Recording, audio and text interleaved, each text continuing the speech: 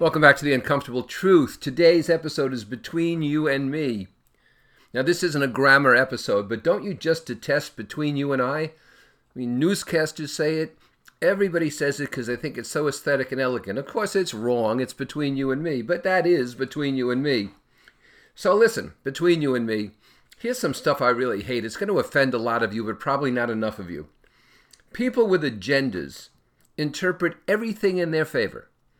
If it's too cold or too hot or it's normal, it's all due to climate change. If the grass is poor, it's because the lawn people say it rained too much or rained too little or rained too erratically, that it's not their fault. I call this justification bias. Whatever happens justifies your cause and your position. And by the way, it's also the basis of superstition. You know, when I wore this shirt the last 3 times, the Patriots won. Right. That's really causation, isn't it? If you want to pierce your tongue, or pierce your lips, or pierce your eyebrows, it's a free country. At least for now it is. I don't know what it'll be like in 10 years. But if you're in a job where aesthetics impact people, like healthcare, or food services, or hairstylists, unpierce during working hours. Will it kill you? I see 3 guys in a restaurant last night. They're all in their late 20s or early 30s, and they're having dinner together. That's fine. All of them have their baseball caps on backwards. They look like absolute idiots. I wouldn't hire them as my wealth managers. For that matter, I wouldn't hire them to shovel snow. I do not consider the public display of underwear, whether a man's underpants sticking out above his pants or a woman's bra strap sticking over her shoulders, a fashion statement, especially when those items aren't very clean. If you can't express yourself without profanity, then you're just not that bright. I don't mean the occasional case, hell. I mean the constant stream of it.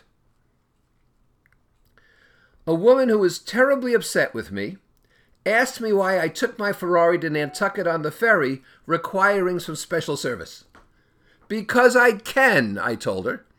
Her husband laughed. I guess he didn't get a chance to laugh too much with her. If I'm not harming you or harming society, then you have no right to critique my life choices, nor do I have a right to critique yours. The critics demanding that Lincoln's and Jefferson's and Washington's and others' names come off buildings remind me of ants thinking they can knock over oak trees. It takes real ignorance to be so blind to brilliance. Walking down the street or along the beach with your smartphone to post videos on social media doesn't make your points more dramatic. It just mobilizes your babble. I cannot pay attention to a woman who is moving her hair around every 30 seconds.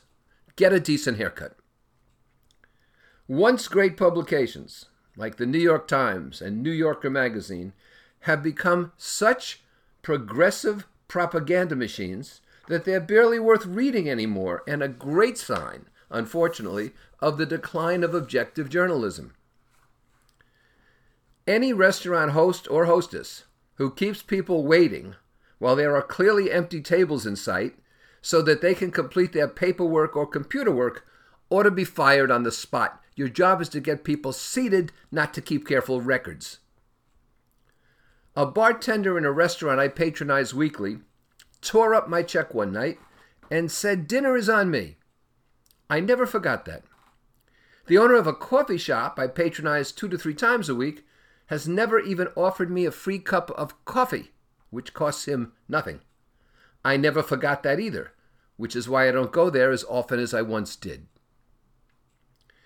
If broadcast TV, not cable, broadcast TV, is a reflection of the IQ of the viewers, then that explains why the UFOs everybody is citing never land, because there is no reason to want to meet us.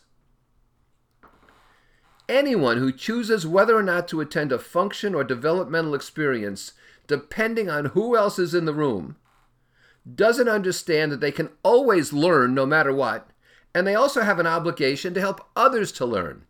That is pitiful. And between you and me, that's the uncommon and uncomfortable truth.